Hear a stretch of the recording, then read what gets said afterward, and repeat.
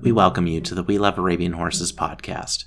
We Love Arabian Horses has a simple goal: to promote the Arabian breed to those outside of our community, moms, dads, and kids of all ages, and of course, horse lovers from every walk of life. Thank you for listening. This episode of the We Love Arabian Horses podcast is sponsored by Markel. Markel is the insurance with horse sense. If you'd like to learn more, visit markelinsurance.com. That's MARKEL insurance.com, and let them know we sent you. Good afternoon, everybody. This is Paul Costa with the We Love Arabian Horses podcast, and today we're honored to have Mary Trowbridge with us. Hello, Mary. Paul, how are you? Well, we're doing great, and we really appreciate getting the chance to chat with you. We're going to talk a little bit about your horse career and how you got started, and we're going to talk a little bit about AHDF for everyone to know what our agenda is for today. So, Mary, we start every podcast with the same question: is how did you first find horses and find Arabian horses in particular? That's always a great story. Well, I think horses for me was a little bit, like any hereditary disease. I think I was born with it. I found horses just as soon as I could toddle around. My family had a history of some fabulous award-winning free horses throughout my childhood. And my sister had the blind saddlebred. There were a lot of standouts, but the blind saddlebred was right up there when I was growing up. And my first, I think my picture in the lead line class was before I could walk. Wow. So yeah, I just, we never had any money for it. We never had a good spot for it. The horses always lived in the garage. Well, we grew up without a riding ring. So I grew up riding on the gravel roads in northern New Hampshire, all weather, all manner of dangers out there that I lived through for some unknown reason. And did you start there, and where did the Arabian portion become 100% Arabians?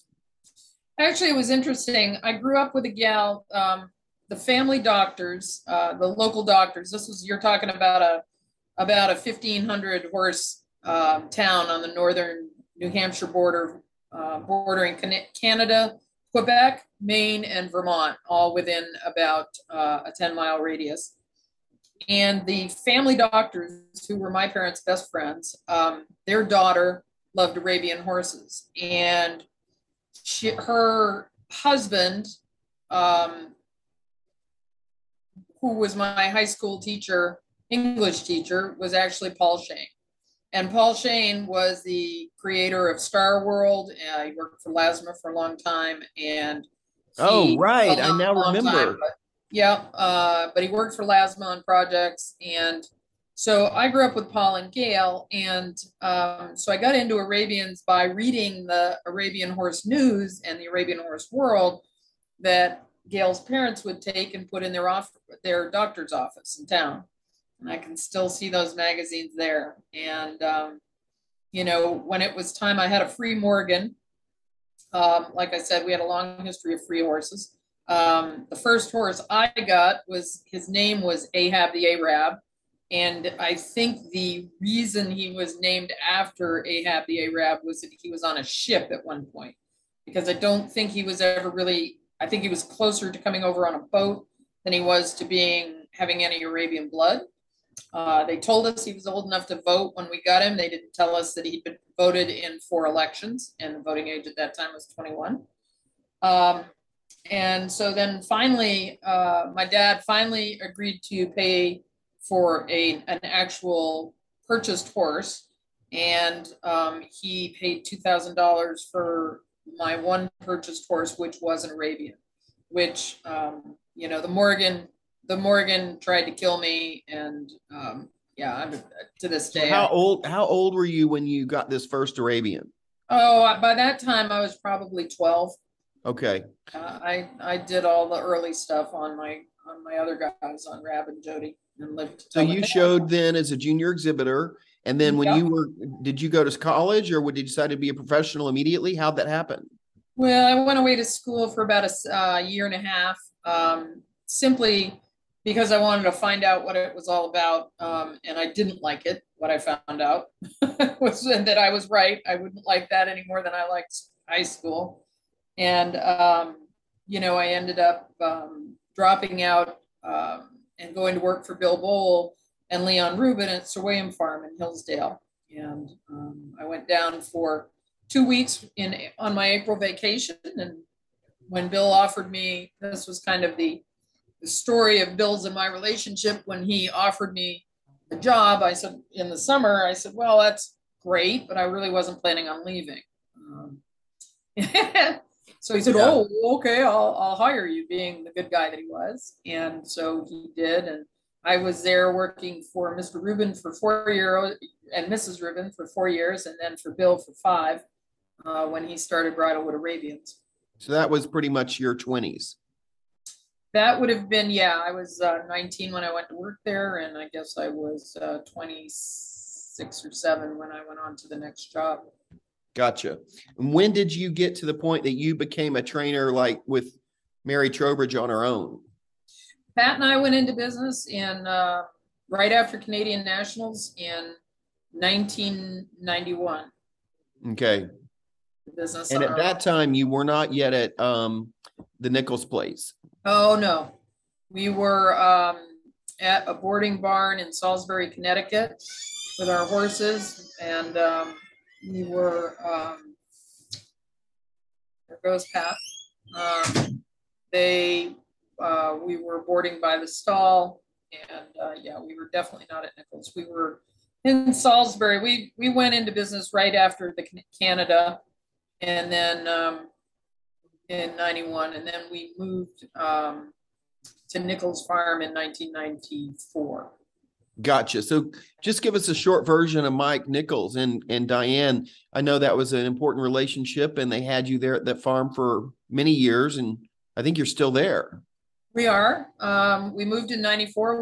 We leased the farm from Mike, and not really. That wasn't the beginning of the relationship. He had said in 93, he sent some horses to us, some of his last Arabian horses that he wanted to disperse in his maybe first or second round of getting out of the business.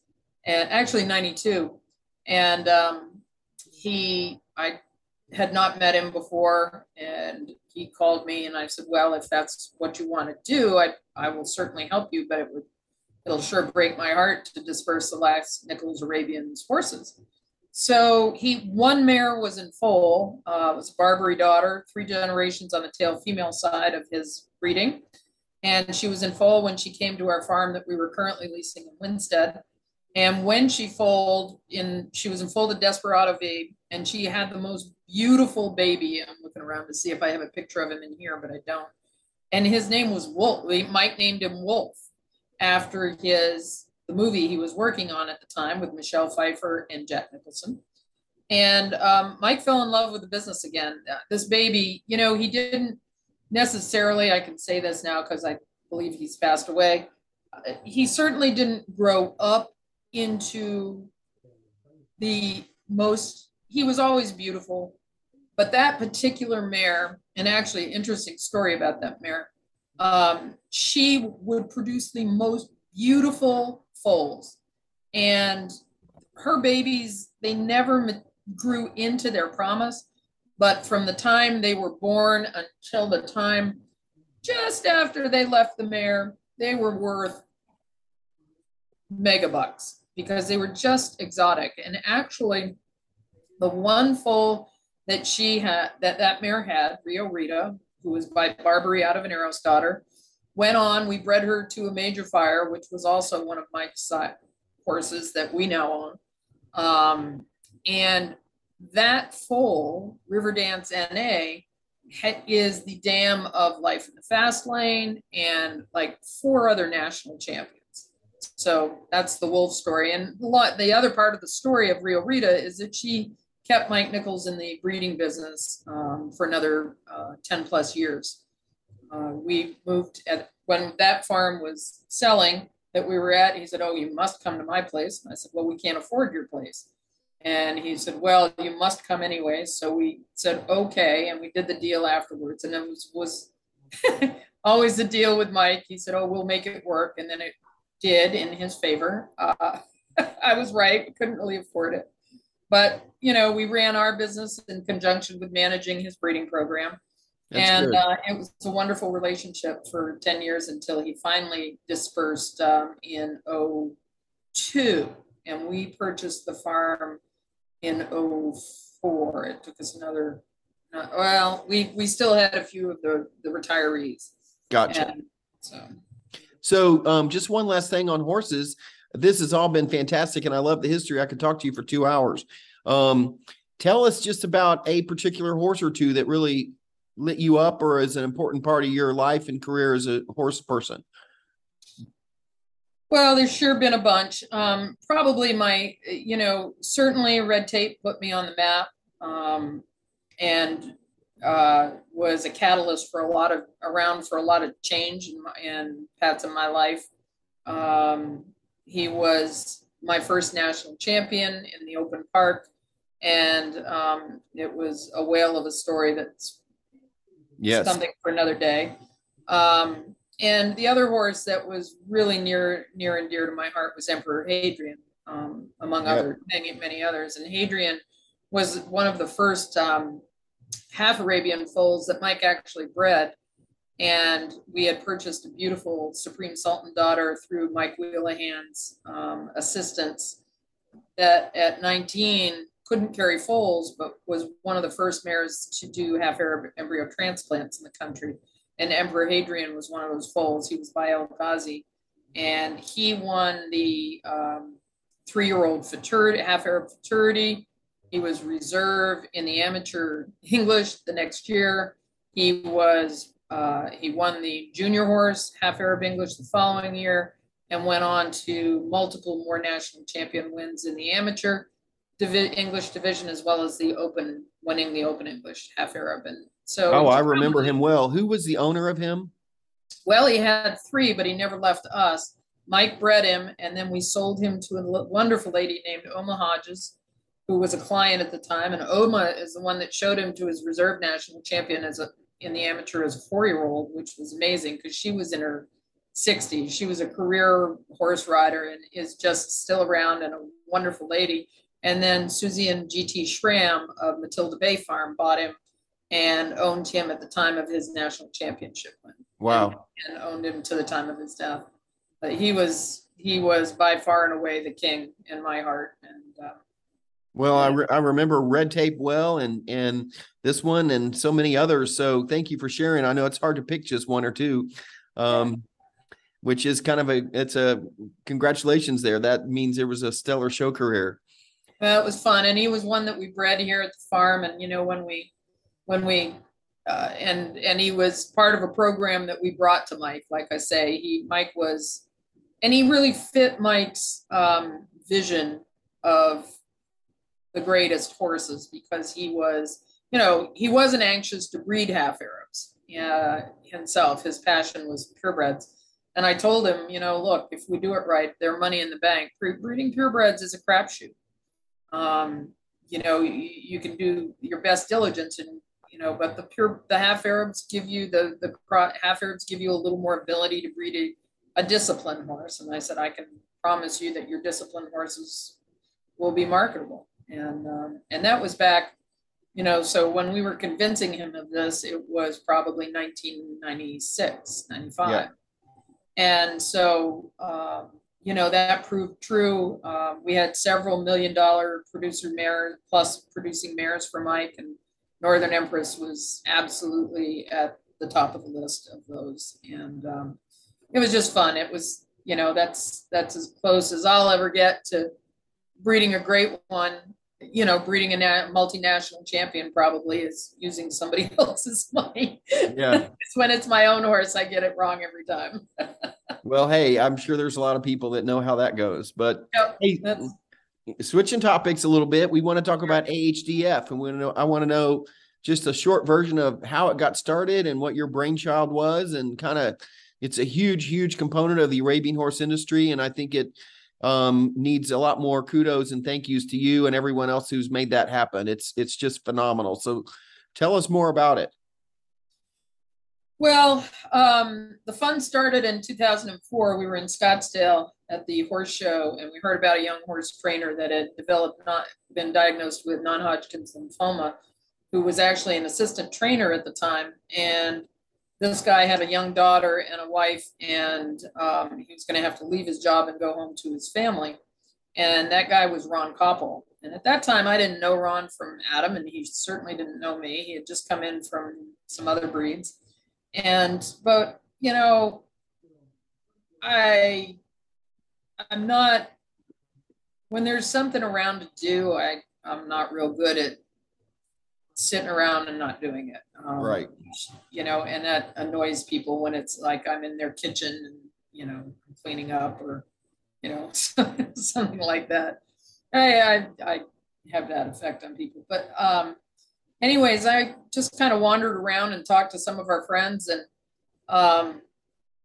said, you know, and we all decided let's do an auction. And Mike Villasenor was managing the Times at the time. And I walked by and said, hey, Mike, we're doing this. He said, well, set it up here. And we did an auction and raised some money. And I came home and opened a bank account. I didn't know what we were doing. You know, I'd never run a nonprofit, let alone anything to do with it. And I roped in 4 of my friends. GT Schramm was one of them. He's an Episcopalian minister, and he helped me. One of my family's old friends was just building a nonprofit for a passion of his, and he loaned us the blueprint. GT helped me get the 501c application done. Dale Harville incorporated it when I made a phone call. Dale incorporated it in Texas and sent me the documents. And people just started sending money. I quickly roped in 3 other friends, Stan Morey, Mary Jane Brown, and Van Jacobson. And amazingly, they're still friends. I think all of those guys are annoyed with me, you know, monthly, but not really, because they're as gratified as I am to be able to do something to help. And then Bob Nash joined us, about 6 or 8 years ago, because Becky needed something for him to do. Bob brought his economic acumen and just a real helpful presence, and we love him. And we're all just so grateful that, you know, we're, again, able to pick up and do something. And that's strictly and solely because of the donors that continue. You know, it's just the whole Arabian horse community wants to do something when the chips are down. And the way they have endorsed and supported this fund, you know, and the other reason I wanted to do this and why I'm so passionate about this fund is that I'm so passionate about this community of people. I grew up in hunter jumper country, and, you know, my folks took me over into some saddle horse people, and they're just not like Arab people. The Morgan crowd comes pretty close, I think.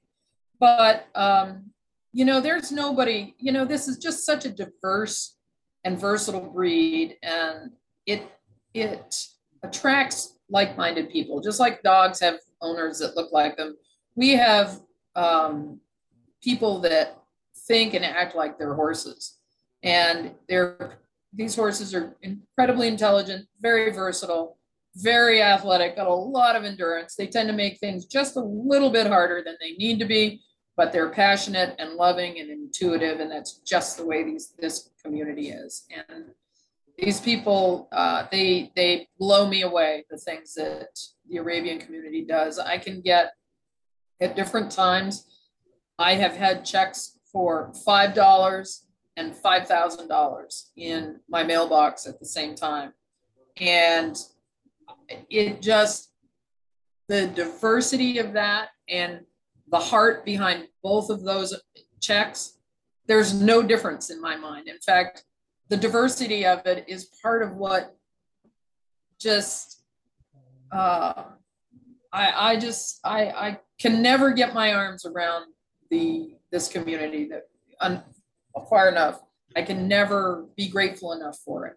And well, it's quite stunning what's been done and what y'all have done and organized, and the wine walk and the other fundraising events that y'all have done over the years. If people want to learn more, they go to the AHDF website. What is that? That is horsemen'sdistressfund.com, and that's plural. And you can Google Arabian Horsemen's Distress Fund and get the same info. It was Horsemen's Distress Fund, and it's a separate fund with its own bank account and bylaws and incorporation. It's not connected with AHA, except that we now request people to be members of the association simply because we started having other breeds reach out to us. And I'm a little bit, that's why these guys sometimes are angry with me, because I'm a little bit impetuous and am always ready to help everybody as soon as I find out somebody needs something. And, we had, a few other breeds, that approached us, and we were well into the process and we have an application form and whatnot, but we had forgotten to ask, what is your breed affiliation? And they were not from our breed. And in order to be, responsible to our donors, obviously these are Arabian designated funds now. So we do ask for AHA membership now, but it's not a component of AHA. Right. The interesting thing, and the end of that story, is that although we do use most of the funding for the Arabian horse world, it's really gratifying to us the amount of outpouring during natural disasters that's come in over the last decade that we have been able to share with all breeds through our support of a variety of rescue attempts and, evacuation situations. We bought hay, grain. We were there during Harvey. We've been out for the fires throughout the country, and the tornadoes and the hurricanes. So, and at that time, we help anybody we can help, and and the community supplies the money. It's just, it starts before. Sometimes before I even know something has happened. Right. I'll know something that's happened if I haven't been on the internet. I'll come in and see a couple of emails and be like, "Oh, you better catch up on the news, sister. Yeah. Something's gone down." Well, Mary, the results of it are stunning and really amazing. I don't know if you have any numbers that you want to share, and in particular, anything you can give us in kind of a benchmark. Yeah, I do. Since 2004, so whatever that puts us to in dog years, I guess what's that, 18 years? Yeah. Yeah. We're just shy of $4 million brought in and dispersed. And the amazing thing about that is that most of these disbursements, and there are always some obvious and well publicized situations where people, with high profiles or a terrible accident or a fire or something to that effect gains notoriety. But there are 5 times as many anonymous, or 10 times as many, not anonymous, but confidential right. assists. And most of those assists, other than the very, visible ones, are generally in the $15,000 to $20,000 range over a period of 3 to 6 months. The difference and that's, I think, what is so important about these donations. It doesn't matter the size of it, because the difference that every dollar makes to somebody once the chips get down. I mean, and it's a bridging fund. It's not an assistance fund. It's to get you from point A to point B of a disaster, and to get you over that moment right after you kind of come to, going, holy God, where's the money going to come from? Right. And to me, that's the last thing in the world anybody needs to be thinking about as you're opening your eyes. And I can share with you that we've been in the same situation. in our lives, and friends have stepped up to help us through. And I know what it's like, and we're, it's not easy, but it's way better than thinking about the coupons that we need during a time like that.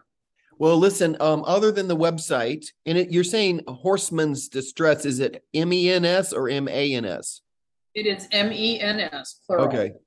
Horsemen's Distress Fund.com. But if you Google if you Google Horsemen's Distress Fund or Arabian Distress Fund or Arabian Horsemen's You'll find Distress Fund, it'll be the first one there, because there aren't many of them. There's not much else like this in the industry. There's some that have started to build some things like it, but I'm so proud of our community. I can't stand it.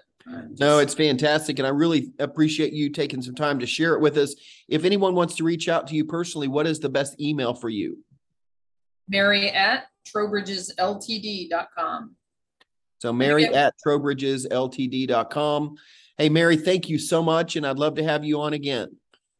Thanks for all you do, Paul. I love Arabian horses too.